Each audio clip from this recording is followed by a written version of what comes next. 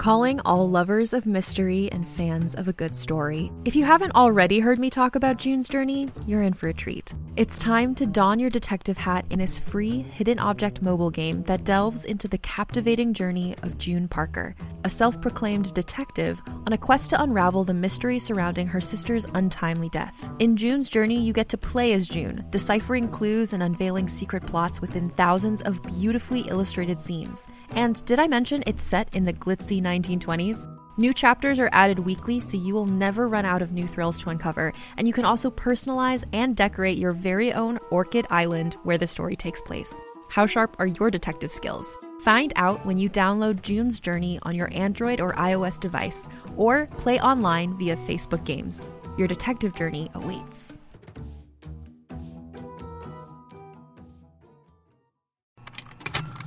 Contained herein are the heresies of Radolf Burntwine, erstwhile monk turned traveling medical investigator. Join me as I uncover the blasphemous truth of a plague-ridden world, that ours is not a loving God, and we are not its favored children. The heresies of Radolf Burntwine, coming January 2nd, wherever podcasts are available.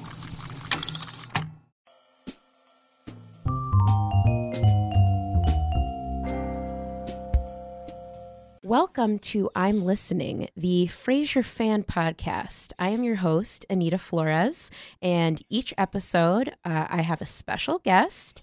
I discovered this particular gentleman on Twitter as he has a sizable following, and his name is Anthony Oliveira.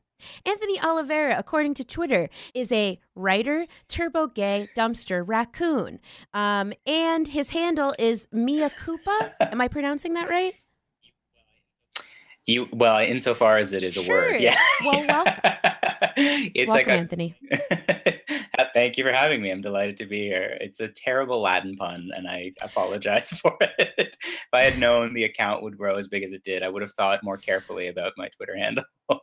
What would you, where did this, obviously writer makes sense, but I've never heard turbo gay or dumpster raccoon. Are those just phrases you lovingly made up, or they exist somewhere else? I don't know where they came from, but they feel right to me. I'm sort of negotiating my latent furriness right now on Twitter.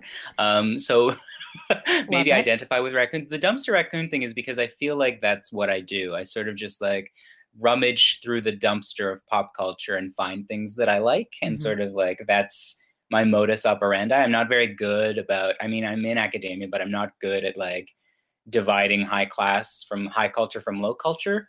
So that's what the raccoon thing about. I think the turbo thing is it's probably just a function of being a 90s kid. Like everything was turbo when I was a kid. Nothing's turbo anymore. We don't talk about turbo or cyber. Those sort of like prefixes have disappeared. So maybe I'm a cyber turbo gay. Oh, cyber gay. I mean, every time I hear the word cyber, I just remember that, I was fully into the AOL teen chat rooms as a teen. Yes. Yeah. And I definitely had to learn the lingo because I didn't know what cybering was. I also didn't know what ASL was for a while. So when somebody would say ASL ? I'd go, yes, that's me. ASL. Yeah, I think we came of age at the same time, sort of like in the Habbo Hotel era. Do you remember Habbo Hotel? No. The little, it was just like, it was like a chat room, but you had like a little digital avatar. It's like perfect for teens because they could like design themselves.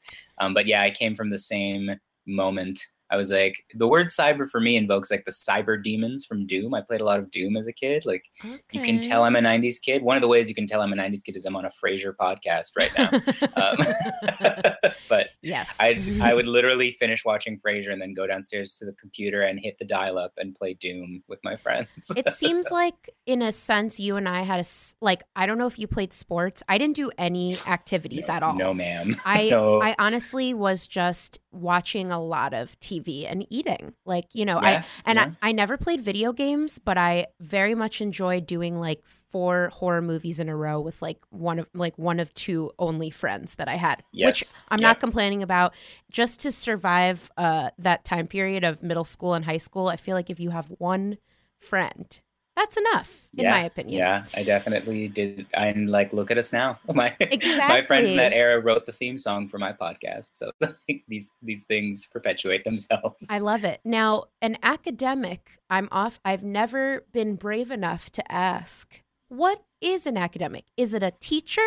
Is it a person in graduate school? What's an academic? I'm a comedian, Well, so I academic don't is know in the much. bio because you like you're a bunch of different things for a while. I'm actually done my dissertation. I've defended, so I'm a doctor now. Yes, Dr. Anthony Oliveira. What? But no, there's no like appeal. It's funny, like one of the autocompletes, if you try to Google my name, is Anthony Oliveira, PhD, and it's because so many people get mad at me online that they want to know what my degree is in, so they can sort of like try to puncture whatever argument I have. But I just finished my dissertation. I'm done, so I'm maybe going to try to find a tenure track job, but I'm enjoying what I'm doing so much that I might just keep doing this stuff instead. I'm glad you like it. I mean, obviously, because you have this Twitter following, and this is something I'm not familiar with because, hey, if I get to 900, I'll be happy. But I've never really experienced like angry followers before. Has anyone ever successfully gotten in a burn based on their research on you? You feel? Not based on my research, because my research is so abstract and specific that, like, to get a burn that I would actually feel, they'd almost have to do the same level of research. So Sure. I would be impressed. I'd have to then, like, if once you get that far, it's like now we have to have a conversation between colleagues. So it never quite works. Usually what they'll try to do is deflate, like, oh, but it's from this university, and they'll Google something. The nice thing is I'm from the University of Toronto, so the kinds of people who hate me can't talk shit about the University of Toronto because that awful man Jordan Peterson teaches there now. So Who's that? Oh, lucky you not to know who Jordan Peterson is. He's just like this terrible alt-right. Oh. I mean, I'm making air quotes right now, but like thinker. He's not a fun Google. He's like this, and he's like this anti-trans advocate, but his office door keeps getting glued shut by students. Good. Maybe you just get him stuck in there so he can't come out. So you are my first international guest because that's right. Anthony, from the sunny shores of Canada. That's right. Yeah. We are Google hanging out all the way from Canada. And do you feel comfortable saying what, or you may have already said what part of Canada you're in? I am in Toronto, which is its own weird little beast because it is in Canada, but if you travel in 270 degrees around Toronto, you will hit America. So I'm further south than actually a fair bit of the United States. But I do still have the accent. It does come through sometimes. Occasionally, the raised A's show up. If I drop an about or two, I know you have a coin jar. If I say sorry, I'm going to be saying sorry a lot. It's just a Canadian habit. It's fine. It's like I'm a woman, so I say sorry. Yesterday, actually, I went to. So I do not enjoy confrontation, and so if somebody brings me the wrong food at a restaurant, for a very long time I wouldn't say anything, but I did yesterday, very politely, and the waitress was so nice, and I honestly think we were both tortured by that interaction and are both probably still obsessing about it because I said, hey, can I actually ask for this? And she was like, I'm so sorry. And then she gave me like twice as much food. And when she came back, she said, I'm so sorry. And I was like, I'm sorry. And then I was with my boyfriend and I said, should I write I'm sorry on the receipt? He was like, what? No. What? Why? So yes, maybe I'm Canadian. I think the wait staff could serve me my own arm and I wouldn't say anything. I would just be like, oh, this is perfect. This is fine. Like if I was on Hannibal, I'd be like, no, you do what you need to do. Delicious arm. So I'm curious, especially because you grew up in Canada.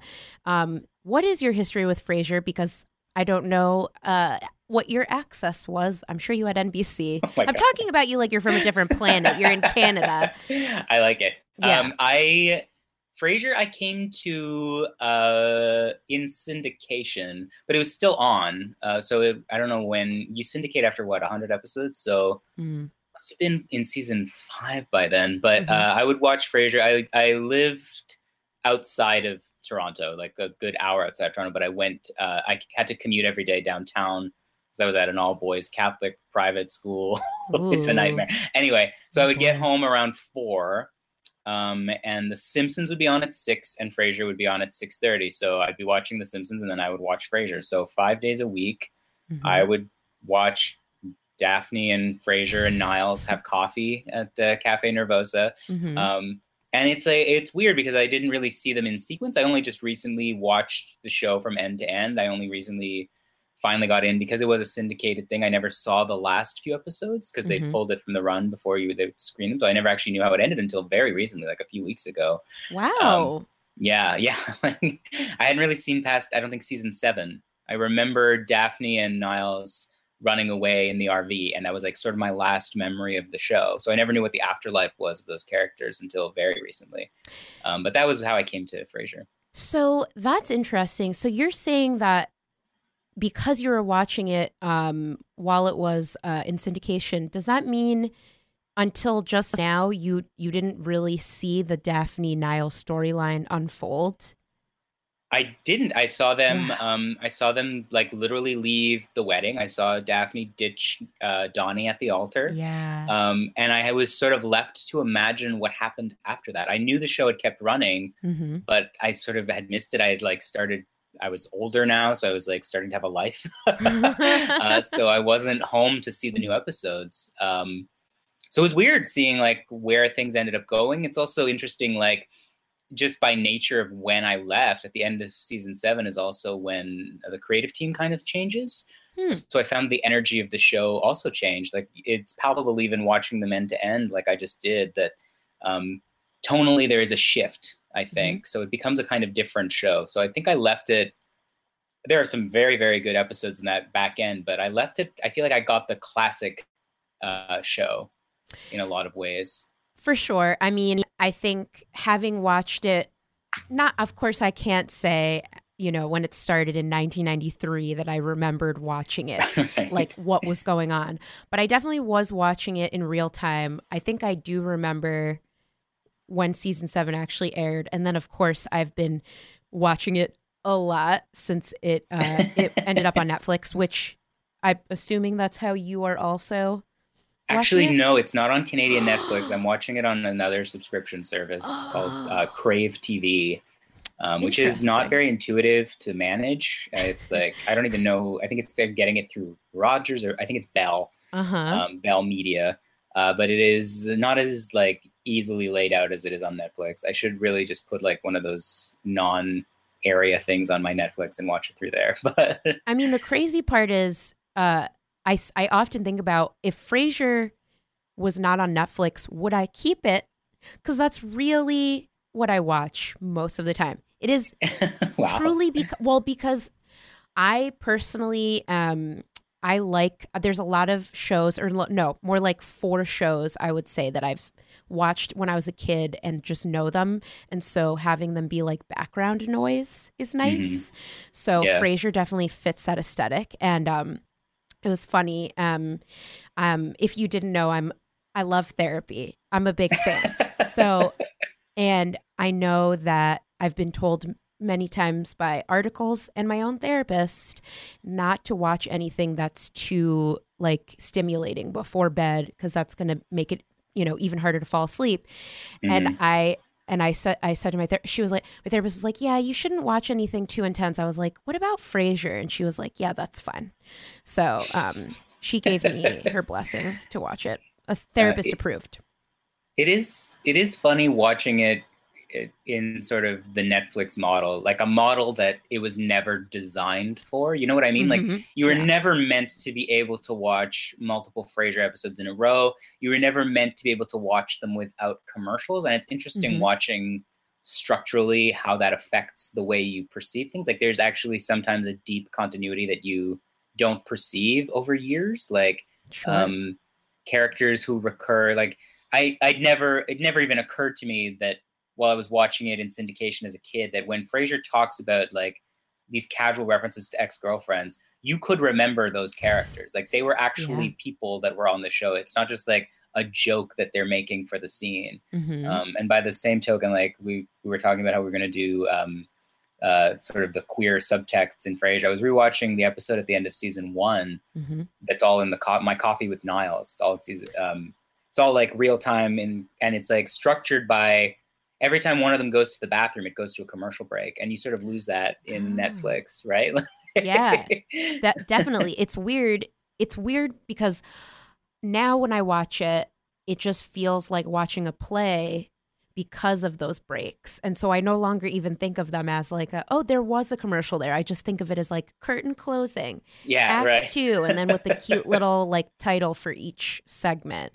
So yeah, no, that's really interesting. I never thought of it that way. And it's like, it's also built into the joke, right? Like Frasier goes to the bathroom, and when he comes back, Niles makes a point that he took longer than it should have taken him to go to the bathroom. And it like becomes, he has to explain why he was in there for like the length of a commercial break, right? Sure, yeah. Like the hand moisturizer malfunctioned or something.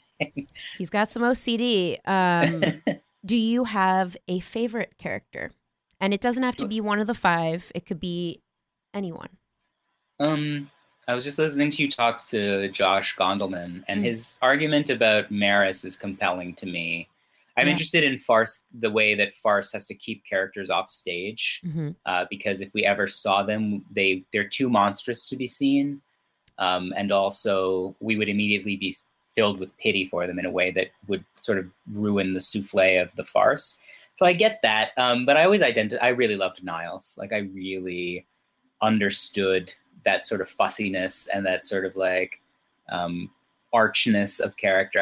Also David Hyde Pierce is like one of the great comedic geniuses of the 20th century. So absolutely. I loved Niles growing up, and like as a tiny little gay, he was like there's a lot about Niles that appealed to me, like not just that sort of like eruditeness, but also like I was really fascinated by stories of like impossible love, like stories of like Niles and Daphne spoke. I'm actually, as I'm saying this, making eye contact with my Phantom of the Opera poster that's right above the TV. It's something that like, if only she could get past my problems, she would love me. It's sort of a queer narrative in itself, but also like it lets you displace love to a place where it's like impossible for you to even imagine, and therefore you can idealize. Like that's an old trope, right? Like back to chivalry, like you make the woman unattainable, and then whatever male relationships you have are sort of like okay because of you have this idealized Beatrice or whatever. Sure. And Daphne sort of did that for me. I think everything you're saying leads me to a great quote from this article that I read with David Hyde Pierce. I think this was in a Vulture interview. So Niles was talking, not Niles, excuse me, David Hyde Pierce was talking about sort of like physical acting. And he said, so this is a quote about Niles and the way he held restraint in his body as a character. The character on Frasier is that tension between someone who is restrained but has this intense desire, and in that case, he's in love with a woman. I guess that's where that physicality came from. It's not just about the delivery of a line, it's also about how a body moves in space or illustrates a point or expresses a need or whatever those things are that I think are almost musical. I thought that was great. He's very restrained, for sure. Like, I want to see him on stage. I never have. And, that's what he's doing now, I think, is just being on stage. Also, when I was a kid, I didn't take the time as a kid, like as a 12, 13-year-old, honest to God, even in my own life, was not necessarily thinking about sexuality, if that makes sense. So, like, when I watched that show, I did not consider for even a moment what these characters as actors were like in real life, or if anybody was gay in real life, including Niles. We had very different experiences. Yeah, most people did. Like I said, I went to an all boys Catholic, so I was not dealing with, like, I was very self-consciously not processing a lot of things that were going on in my psyche. Sure. And I think that you sort of, that quote from David Hyde Pierce is so, like, that's actually more than his mannerisms. That's the queer thing about Niles, is that he has a secret that he desperately wants to, like, the queerness of the Niles Daphne relationship is that he can't say what it is he feels desperately he needs to say. And that's sort of like, that's why he's so good at it. That's why David Hyde, I mean, he's, as Niles, playing a character who has a secret, even as David Hyde Pierce was still not out, right? Like, he wasn't publicly acknowledging, like, he was living one of the great, I mean, really one of the great love stories of the 20th century's comedies. Like, Daphne and Niles is up there. Oh, yeah. Sort of like Sam Diane was for Cheers. Right. They're the Sam and Diane of this show. For sure. Even as he can't express his own desires, right? Like, every time he's asked about the Daphne Niles thing, it's going to come up and he can't talk about it. So there's something about the doubling of that is pregnant throughout the show, right? Like, this is a show that is, David Lee, the creator, was gay. Joe Keenan, who came on in season 2 and ran until season 7 and then came back for season 11, is a gay writer. Almost every actor except Kelsey Grammer was gay. Like, I didn't know that. And then I started looking up everyone because I had only heard other people tell me that Bulldog, aka Dan Butler, was gay, and he's openly gay. Like, yeah. Even at the time he was, which is that was a huge deal. I think he ended up marrying Dan Butler. He was out at the time. And I think he was actually ended up marrying, I forget who he married on the show, but he married like someone behind the scenes. Ed Hibbert, who plays Gil, was gay. He's gay. He actually, a friend was telling me he plays an amazing Lady Bracknell in The Importance of Being Earnest. I'm not familiar, but I will take your word. Oh my God, it is. If you haven't seen, there's a great, I think it's from the 40s, a film version of Importance of Being Earnest. Okay. Lady Bracknell is like the arch diva of the show. Is the best one-liners you ever heard. If you enjoy the farce of Frasier, you must watch Importance of Being Earnest, because that is is where its DNA comes from. I'm writing it down. I've heard of it, but I haven't. Don't watch the 90s version because it's too winky. It's too self-aware. Watch the 1940s version. There's like a Criterion version of it. It has, every line is like a gem. It's also about this sort of like the unspeakable secret, right? Like, Importance of Being Earnest is about a character who can't reveal the great secret of his past, which is that he was found in a railway station. And Lady Bracknell is the great blocking figure, where she's like, well, to have lost one parent is a tragedy. To have lost both parents can be accounted as carelessness, right? So you have to watch it. I feel like you, if you haven't already, should do I feel like you could do a whole class just on the topic that we're talking about right now, honestly. Did you? Well, the nice thing about watching Frasier again, and to end it like this, is to sort of think about the nature of how farce has changed on the stage and the way that television, Joe Keenan, who wrote a lot of if we're going to talk about queerness on this show, Joe Keenan wrote the gayest episodes of Frasier. He also wrote the best episodes of Frasier. And he was the great farceur of the show. Like, he writes 20-minute plays that are structured like old French farces, right? Like, the Ski Lodge episode. Ski Lodge is going to come up in anybody's top 10 episodes of Frasier. The Ski Lodge is going to come up. Also with a gay element to it, but designed like a farce. Like, the set changes, and suddenly we have all these doors that the characters have to go in and out of. That's like classic farce. I've been reading his book, Blue Heaven, which actually is right here in front of me. Ooh. If you enjoy Frasier, you should pick up Joe Keenan's Blue Heaven. I'm writing that down. I'm writing everything you say down. Blue Heaven? Blue Heaven, it's called, yeah. It's a novel, a farce novel. It's about, if you want to talk about queerness in Frasier, like, so the plot of Blue Heaven, it's about these two gay, like, poor New York artists who get into these scrapes, and one of them, every chapter is basically an episode of Frasier, except the cast is now explicitly gay, right? They're like 90s homosexuals, and they're like amazing, like, diva friends.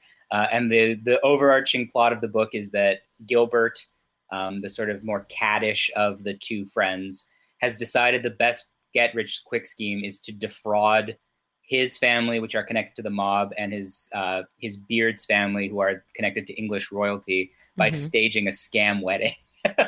So he's a gay man marrying his Beard to trick all these families into giving them gifts. No, there's definitely you've already described parts of episodes of Frasier where there was a misunderstanding of somebody's sexuality. Yes, yeah. Now, I want to be honest, in sometimes I pretend I know what words mean. So I'd like to go back because I love Ski Lodge. The Ski Lodge is, like you said, one of everyone's favorite episodes. I have not seen a lot of plays, but I recognize, at least for me watching that, it feels like I'm watching a play with all the doors and all the misunderstandings. So when you say French farce, is that like, what is that? So like French farce. Okay, so the example. Okay, have you seen like a Three's Company episode? Like, sure, yeah.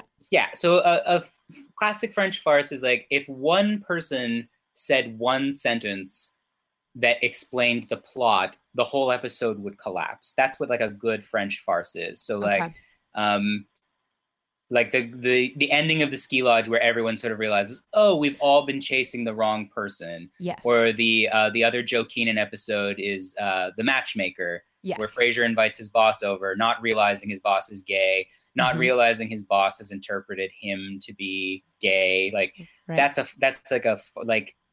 or Joe Keenan's other episode, which actually doesn't contain any queer elements, but is also like, if you were going to make a list of like the top 3 episodes of Frasier, you'd probably put the 2 Mrs. Cranes on there, where Daphne is meeting her ex-fiance Clive, who she doesn't want to marry. She doesn't want to marry him, even though they have this like agreement that they'll get back together. Yeah. So she has to like create this false life, but the lies keep escalating. Right. Roz becomes interested in him too. Daphne decides she wants to be with him. Roz gives her a baby that she doesn't have, and it collapses when Clive comes out of the bathroom and hears Daphne scream, "How am I going to get rid of this bloody baby?" Right? So that's what a farce is. It's like a series of misunderstandings that build to like a climactic exposure of the lies, the moment where everyone on stage is exposed for having been a liar the whole time. I'm glad that somebody finally explained that device to me, because that's like what I love about Frasier, and I could never put it into words, which is that I constantly tell people, especially with episodes like the Ski Lodge, that it feels like a mathematical equation almost. Yes, just that you have to like write all of these misunderstandings perfectly in and have them like implode at the end. And now there's a word for it. Joe Keenan talks about how he was on vacation writing that episode, and he was drawing all these graphs because he was like, okay, she's after him, he's after her, but he has to think this. There's that great, like, almost curtain call moment where they're all looking out the window at the deer, where Martin is Martin is like, anything could happen or something, and we watch them all check each other out. Like, that's like very stagey. The other episode I really love that's kind of a farce is the one where they're Frasier's recording Nightmare Inn. Yes. And and like it's basically a radio drama. The joke is that you can see them filming the radio drama and they're like popping the balloons to kill each other off, right? Like yes. Do you know what's interesting? Like when you were talking about French farce, so I know that you and I didn't necessarily get super into the last like 3 seasons of the show. But as I was looking up, because, you know, I essentially made a list of episodes that came to mind in my head that involved, you know, some kind of gay plot line. And then one popped up that I completely forgot about, which is actually all the way from season 11. It's called The Doctor Is Out. Yes. And you're familiar? Yeah. Guess who wrote it? Joe Keenan, and wait, the log line for this. That's true. That might not be true. Well, the log line for this is a misunderstanding leads the town to believe that Frasier is gay. Oh, it is. It's Joe Keenan coming back for season 11. Yeah, he wrote a few. That's him. Yeah. Makes sense. What's interesting, though, now, especially after you've been talking about French farce, which I'm now going to purposely try and inject in every conversation I have because it just sounds really smart. Just saying. I did notice that similarly, it's a situation where, you know, a man is attracted to Frasier, but this time Frasier knows. And one of my sort of favorite parts of this episode was like the very end where essentially, I don't remember his name, but the actor Patrick Stewart says something Alistair. like, Alistair, can I somehow convince you to be my boyfriend? And Frasier, you can tell, is truly considering it. He says something like, Frasier, it's what I like about the later seasons now that I've been watching them is that this farce quality becomes increasingly Baroque. Like, they have done it so many times that they kind of assume the audience will follow along. Mm-hmm. So one of my favorite farce episodes is Daphne has the dinner party. Can I pause you for one Oh, no, sure, no, it's working. Sorry. I thought something was not working. Okay, start that sentence over. Yes, go ahead, Daphne. Yes. So I'm going to come back to the doctor is out in a second, but what I like about this sort of late series Baroqueness, sort of, it can get very mannerist about itself. It can it assumes you will understand how a basic Frasier farce episode works. Not every Frasier episode is a farce. Like, some of them are like My Coffee with Niles, where it's just like they quietly have coffee for a while. Mm-hmm. But when it's one of these like madcap scheme episodes, after season 7, they kind of assume you'll get it. So when you watch the beginning of Daphne Goes to Dinner or Daphne Does Dinner, it starts at the end of the farce plot. So Frasier has already lied to this woman about having Tourette's syndrome. Oh my God, Something is already on fire, right? Like, I don't know. The beginning of it is amazing. The scene ends with Martin coming in wearing a sash, declaring he's the Duke of like Italy or something. And he's like, "Buongiorno," like, and everyone is like, "Don't worry about it, Dad, it's over." And we never see what that plot even was. Yes. And what's amazing about that episode is Daphne is like, "Listen, you guys cannot have dinner parties anymore." Because even in the universe of Frasier, the characters inside it have now learned the rules. And they're like, when you have a dinner party, it goes so wrong. We can't have them anymore. And of course, she tries to have a normal one, and it ends like literally with the bed falling through the ceiling, right? That's also what's good about The Doctor Is Out, is that everybody in it knows what's happening. Everybody knows Frasier has been mistaken for gay. Right. And are trying to tell him, listen, this is what the plot is. You have been mistaken for gay. This man believes you are his boyfriend. And Frasier is constantly denying it. And quickly we realize that he knows that's the plot, and yet he's enjoying it so much. He's just playing along. And the sort of punchline of the episode is when he says, like, listen, I'm not going to have sex with you. But he's loving the fame. He says, like, I'm finally in a power couple. Is it perfect? No. And Patrick Stewart's character says, would 3 weeks at Bertolucci's villa change your mind? And the joke is how long it takes Frasier to respond. No, I mean, I really thought he was going to go along with it for... I mean, just that's like the pleasure of it, is like how far, earlier in the episode, Alistair says, is there anything you can't do? And Niles says, time will tell, because there's no way to know when it'll end. That episode is weird because they do talk about, it's one of the meanest episodes about queerness too. Like, they joke about Roz's boyfriend in it quite a bit. They do, yeah. Right, yes. That's like how the whole farce begins, because they think that they think her boyfriend is gay because he is good looking. He is muscly, and he is the women's shopper for some department store, and he rearranges Roz's closet. Right. Yeah. And then they watch him pass the gay bar, and he disappears while Frasier is trapped inside Niles's little short shorts. Yes, in his teeny tiny short shorts. So sometimes I think about, especially in this episode, and I feel like it might actually be accurate. So it's I go back and forth, but I think it's pretty obvious, especially in this episode, that, you know, Martin is from an older generation. Right. And I feel like he often makes reference to the fact that, like, his sons never wanted to do sports. And then I remember the episode, The Dinner Party, where, which is one of my favorite episodes, by the way. That's when Frasier and Niles plan a dinner party. The whole episode takes place in Frasier's apartment. Yeah. And then, like, somebody leaves a message that essentially says that they're, like, weird, Frasier and Niles, and they're kind of like a couple. Right. And then when they get one, you get that other one. You get that other one. Is that still recording? Oh God. Yeah.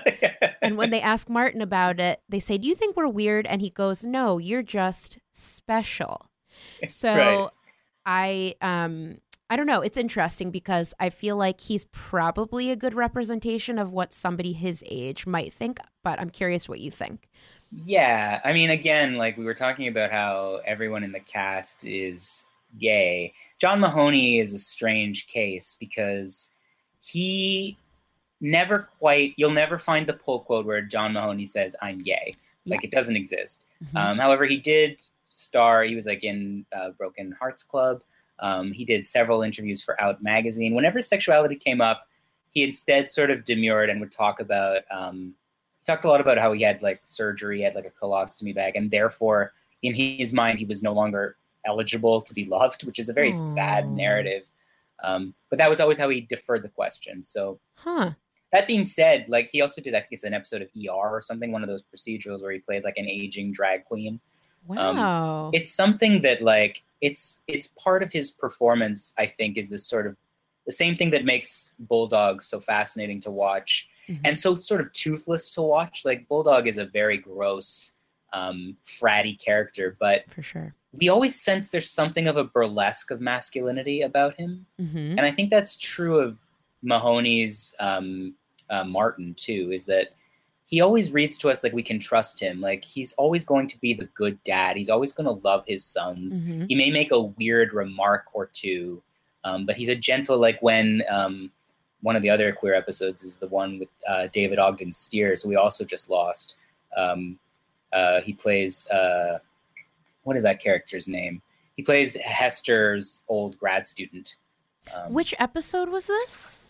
This is, Fathers and Sons, it's called. It's 1022. David Ogden Stiers plays Leland Barton. He's like, David Ogden Stiers he used to be on MASH. He was the voice of Cogsworth, and like, he was like a Disney voice. Like if you watched a Disney movie in the 90s, he's in it. He played like Ratcliffe. Uh-huh. He has that very distinctive mellifluous voice. Anyway, he plays Hester's old grad student who's coming to town to visit the Cranes. And the plot of the episode is that Martin thinks this man might actually be Frasier and Niles' father because he was close. Oh. He was close to Hester at the time. Martin, over the course of the series, spends a lot of time dealing with the fact that he knows for a fact his wife cheated on him. Right. Yeah. Find that early on. Very early on. And and he wondered, it becomes a plot point in this episode when he's talking to Roz. Roz says like, you know, she would never cheat on you. And he says, actually, she did. So it's like, anyway, the culmination of the episode is he finally confronts Leland about the fact that he suspects that Frasier and Niles are his children. Mm-hmm. And Leland says, I loved her. And Martin says, well, my question then is, how much did you love her? And he says, I loved her enough to tell her I was gay. And Martin is like stunned, and there's like a weird laugh from the audience, but Martin is immediately like so loving to Leland. Yeah. Their goodbye is so kind to each other. Mm-hmm. It's this moment of like mutual recognition of this woman they both lost. And then Martin walks into the house and he's like, my boys. And Frasier and Niles are, of course, immediately at their most gay. They're singing this like old Gilbert and Sullivan song about like Tommy Titmouse. Oh my God. And that's always been the energy of the show. Like even earlier in that episode when Leland walks into the apartment, he meets Martin. He's like, hey, Martin, it's been a long time since I've seen you. He meets Frasier. And he's like, wow, I haven't seen you since you were 7 years old. You still look really good in a suit. And then he turns around and meets Roz, and he is so kind, so loving. He shakes her hand and he says, oh, I guess you don't go by Niles anymore. Oh my! And it's just like, that's kind of the weird, that tells you sort of everything about the show's queerness, is like, it's an uncomfortable joke. It's a dated joke. For sure. And yet behind it is a warmth. Behind it is an acceptingness. Even in the episode where Frasier comes out by accident, he's like, I've had gay friends before. Like, this is not an issue for him.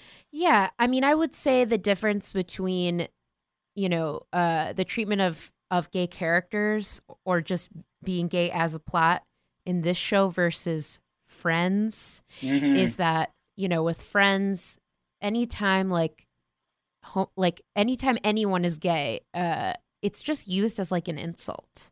Yes, That's seemingly different. I mean, seemingly on Frasier, a lot of it is sort of poking fun at stereotypes. A lot of like, oh, if, very well-dressed men that go to the opera and the misunderstandings that go along with it sometimes. Like Friends is a good, like that debuted a year after Frasier? Yeah, it was 93 and then 94, yeah. Mm-hmm. And like Seinfeld is its other contemporary. Like, of course, when you're watching these things, you have to make a certain allowance for the fact that it was 30 years ago. So not every use of language is going to be quite what you would hope it would be. Not just that, though. Given what you were saying about who was writing for Frasier, I don't think the same can be said for Friends or Seinfeld, that there were gay writers. Yeah.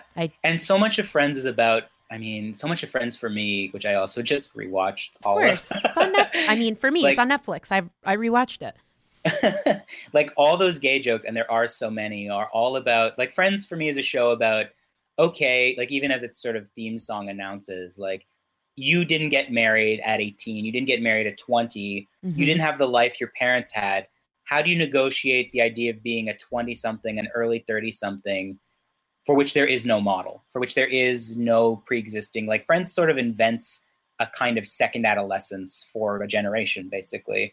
But the anxiety behind that is, if you're not attached, if you're not married, and you have a male roommate, and you have like these close male-male relationships, right, you're going to be anxious that that's a gay relationship. Like that's what the Chandler Joey thing is all about. Chandler's sort of still figuring himself out in this weird way. He has his issues with his father. The show keeps calling it his father, but it's clearly, again, like Turner. The language almost hasn't been exist. Yeah, like sure, it's clearly a trans narrative, not a gay narrative, even though the show doesn't have language for that. No, definitely not.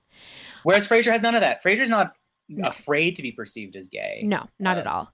And you know what else I also love about Frasier is separately, I'm sure probably if I looked hard enough, I could find some montages of like every joke associated with Gil being closeted, but there are just so many little gems. And one of them I wrote down a few, but I liked his reference to his wife, Deb. Yes, who I believe works at a car garage. So I really enjoyed that. And then very early on, I rewatched recently an episode from season 1 where Frasier starts going through some kind of midlife crisis. A 22-year-old woman hits on him at a clothing store, and she works there. And then when she goes to see him at work to bring him his pants, she meets Bulldog, and then she says to Frasier, "Is he gay? It seems like he's really overcompensating." I was like, oh, that's really self-aware. Yeah, he is overcompensating. The Gil joke I always remember is the Halloween party. I think Martin is dressed as Sherlock Holmes. Yep. And Gil is dressed. Gil is. He doesn't tell us. Yeah, he asks him who he's dressed as. He says, "I'm the last of the Mohicans." And Martin, like to the punch bowl, is like, that little mystery solved. And I like the Gil plot. I wish they hadn't resolved it, because the question of the Gil plot for me is always: is this a deeply closeted man?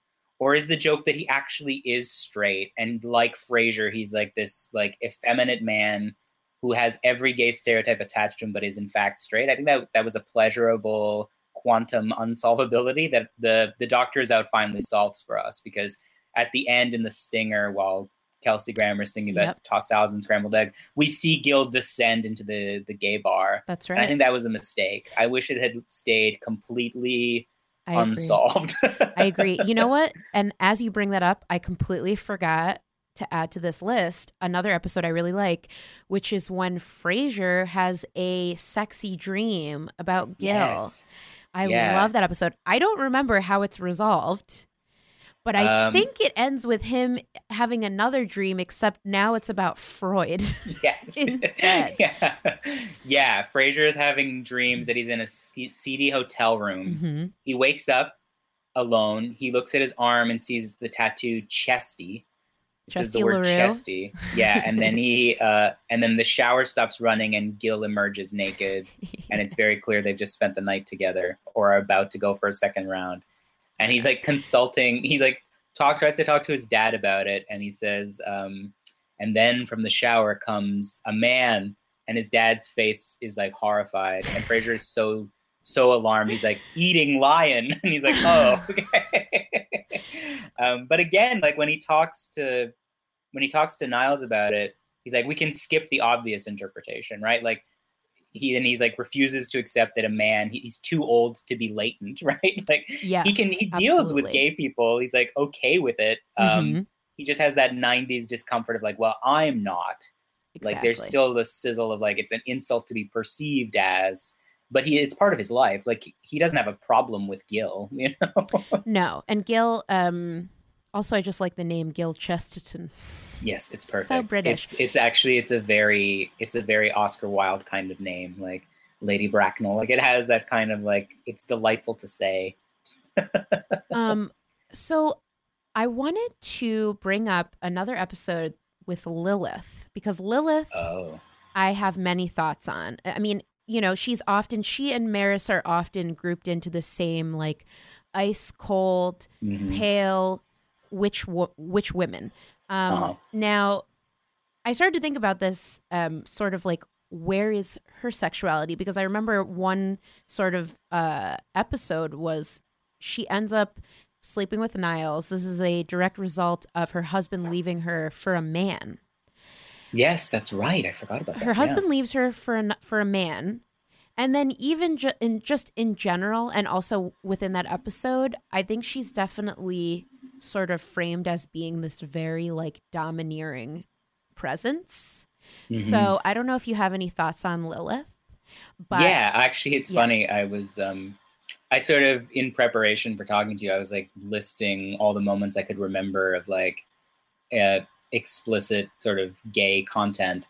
And just by nature of who was working on the show, there's a lot of male things, but I was like, sure, what are the good like lesbian moments in the text? And I was talking to a friend of mine, and she was like, well, Lilith is like a gay icon. Like she said Lilith was my big first crush. And it's like, there's something queer about Lilith too. Like gay men and lesbian women sort of respond to these like over the top ice queen divas, right? Like Lilith walks into a room and is immediately the top, right? Like Frasier is completely dominated by her.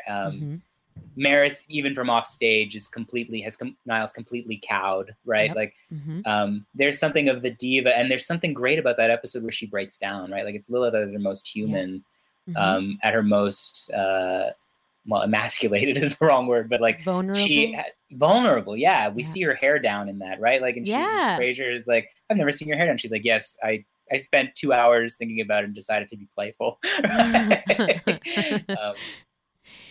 There's we like watching, it's sort of the same pleasure you were talking about with Niles, is like, we like watching characters whose whole personality is being tied up start to unravel. And that's what the pleasure is of that episode. And of course, she immediately gets capitulated into another one of these farce plots, right? Where she has to hide in the bathroom. Or Niles has to hide in the bathroom. Right. That's and they're like, everyone's like, eggs in the bathroom, right? Because the breakfast cart goes in. I also, just upon rewatching some episodes with her, she definitely also had a very specific style, I would say, which I really liked. It definitely reminded me of like I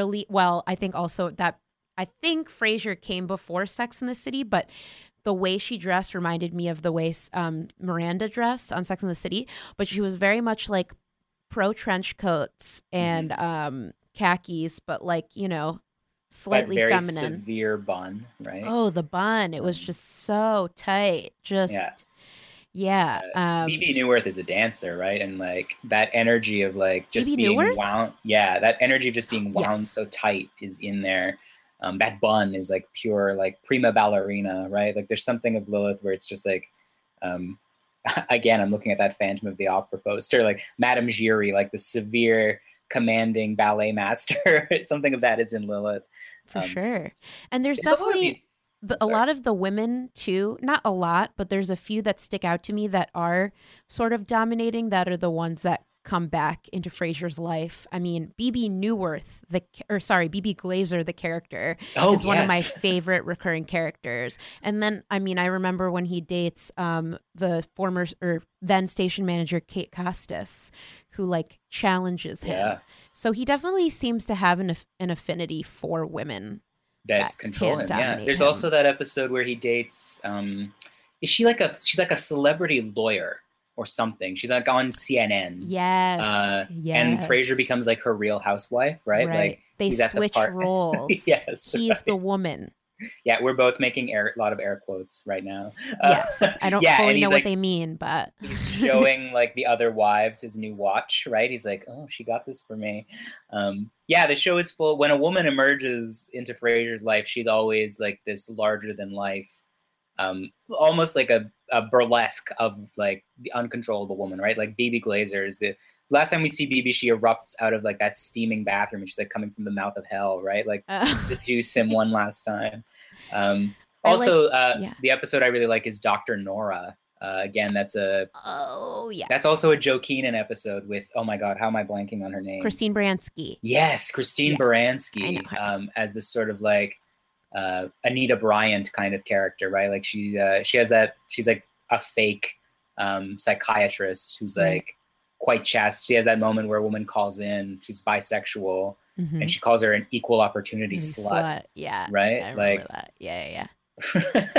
There's something queer about those women who hate gays too. Right? Yeah, for sure. And also the way you described the unraveling, which happens so gloriously at the end with correct me if I'm wrong. I might be wrong, but the mom at the end, I believe, is also the mom in Carrie.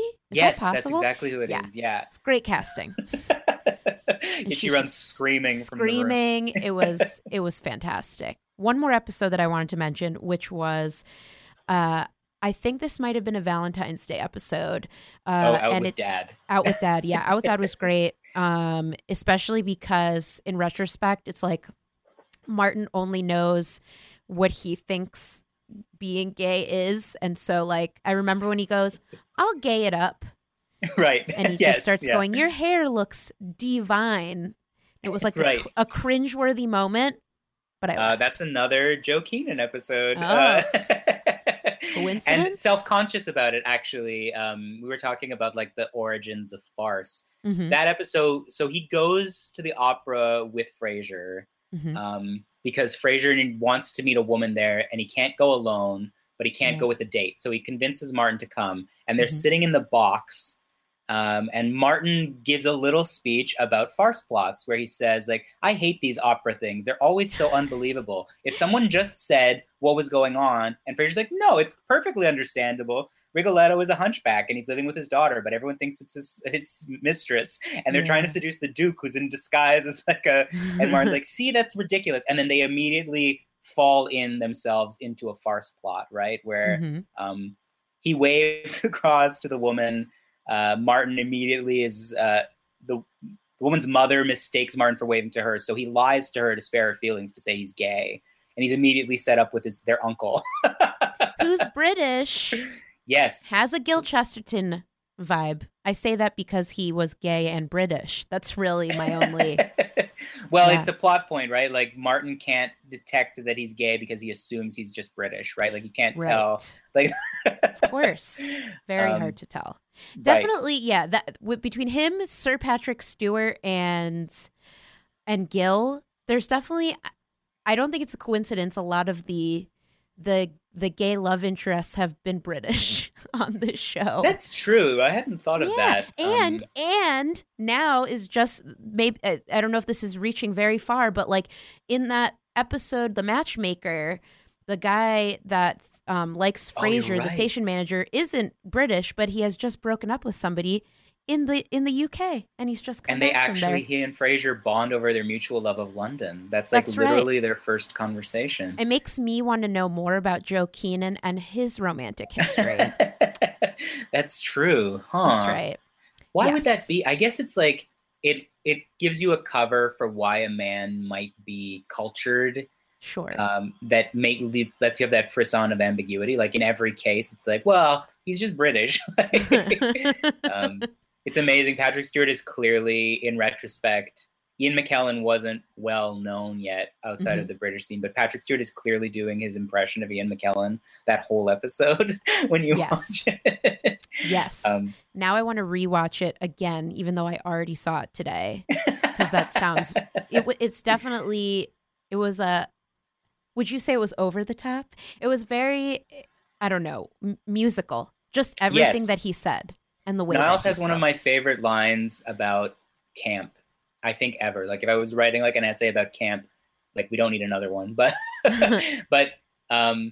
he says, Patrick Stewart's character, he's like an opera director, and he says something terrible about, he's staging La Boheme, and he says, I wish I could get my Mimi to stop eating cheeseburgers. I said to her, honey, you're dying of consumption, not overconsumption. And Frasier and Niles both laugh, and Niles says, it's funny because it's bitchy. And like, that is like, puts its nail like right on the head of like, what is camp? Funny because it's bitchy. Like, that's sort of the pleasure of a lot of these queer episodes of Frasier, I think.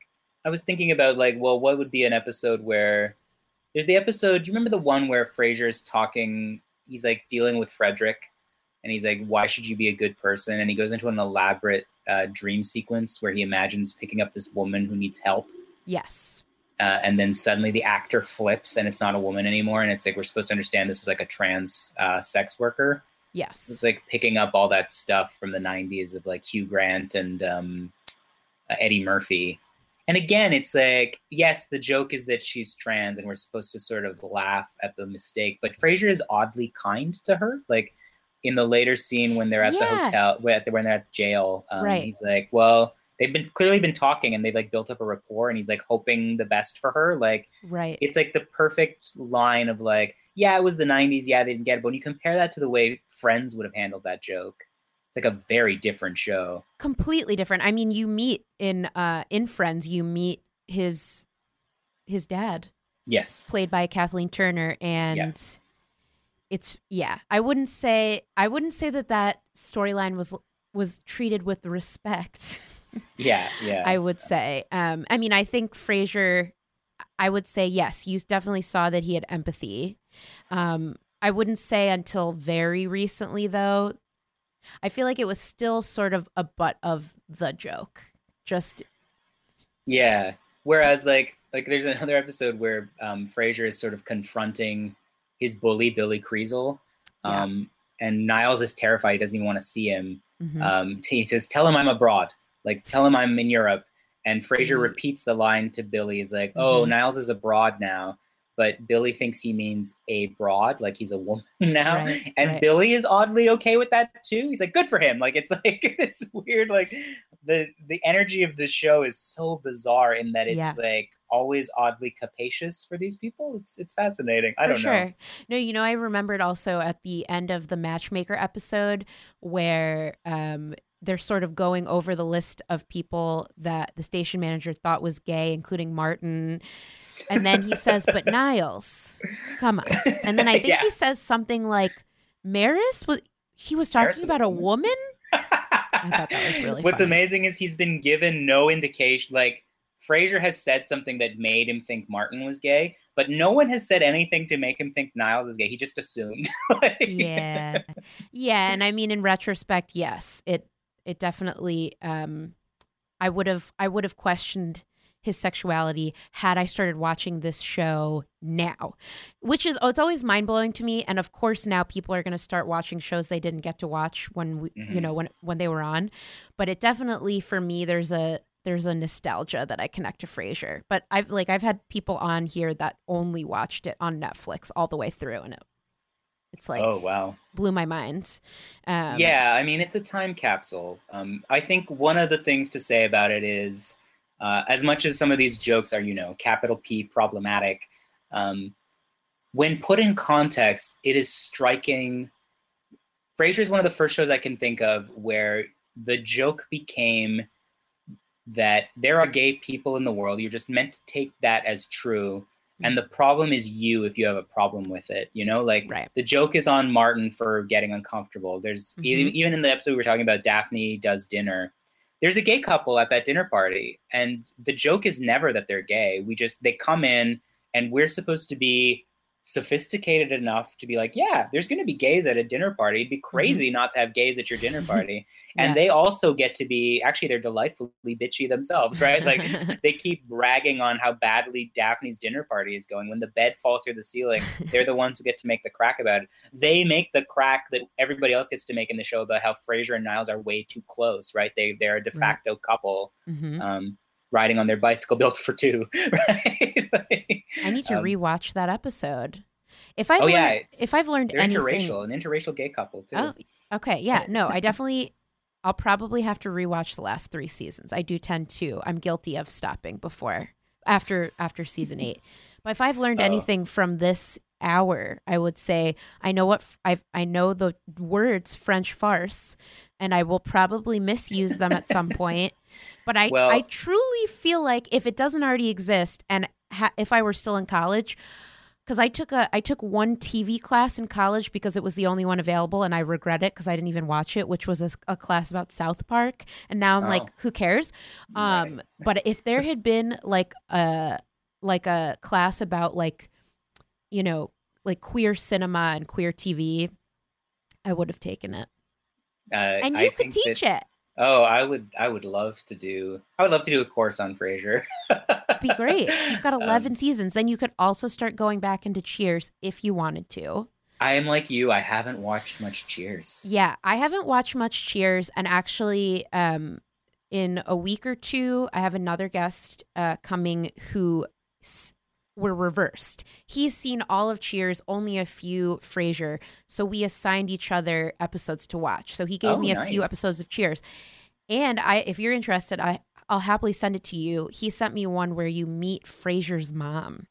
Oh, that's right. The show has I think I've seen that one. The show has a problem because Hester is so mean on Cheers. Yeah, she's a nutcase. It's like pretty crazy. And it's like, I don't know. And I think they sort of don't really include that in Frasier, the portrayal. And then she's played by Rita Wilson in that cabin episode, which I really like that episode. But you definitely get this sense that she's this like gentle, you know, loving. Well, we meet her. Rita Wilson plays her as herself in that the Don Juan in Hell episode too, right? That's right. Yeah. So there's 2. There's the one where Frasier's dating a woman who looks just like his mom. Yep. And then we meet, and she's like in the pearls. Oh, she's also in that really sad one where they're watching. Oh, it's the same one where they're watching the video of her and she mouths "I love you." Yeah, and then they Martin all cry at the end. Reaches for the screen. It was very emotional. On that note, I want to thank you for being a guest. I feel smarter after this hour. I'm truly. I mean, I don't. I'm generally surrounded by other comics who didn't even think of going to grad school. You know. Well, it was a spectacular mistake for me to go to grad school. But now, when I watch episodes of Frasier, I'm very tiresome. There you go. Before we go our separate ways, is there anything you would like to plug or anything particular? I mean, I'm on Twitter, Meakoopa, MEAKOOPA. I'm doing right now I'm doing a little mini podcast every week. I'm working on a project that has made me need to reread John Milton's Paradise Lost. Ooh. So I'm doing a project where I'm reading it and then sort of doing 20-minute discussions, like a little book club. It's called The Devil's Party. Cool. You can find that at patreon.com/Meakoopa. I just sort of like walk through like 300 lines a week and think about like, what's he saying? Because it's a very difficult poem. And like, what were the sort of cultural afterlives? This week we talked about the demons in hell and like, well, this guy ends up being on Buffy the Vampire Slayer, stuff like that. So I'll definitely check that out. Yeah. And yes, if you don't follow Anthony on Twitter, you should, because he posts some Thank you. Posts some and gold. Thank you so much for having me. Of course. Yes. I can't believe it's been an hour. That's it. Like, oh my God, this is so much fun. If you ever need me again, please. Of course. Thank you so much, Anthony, for being here. And until next time, good night, Seattle. Yeah, that's how I like to end it. Does it make any sense? No, it doesn't.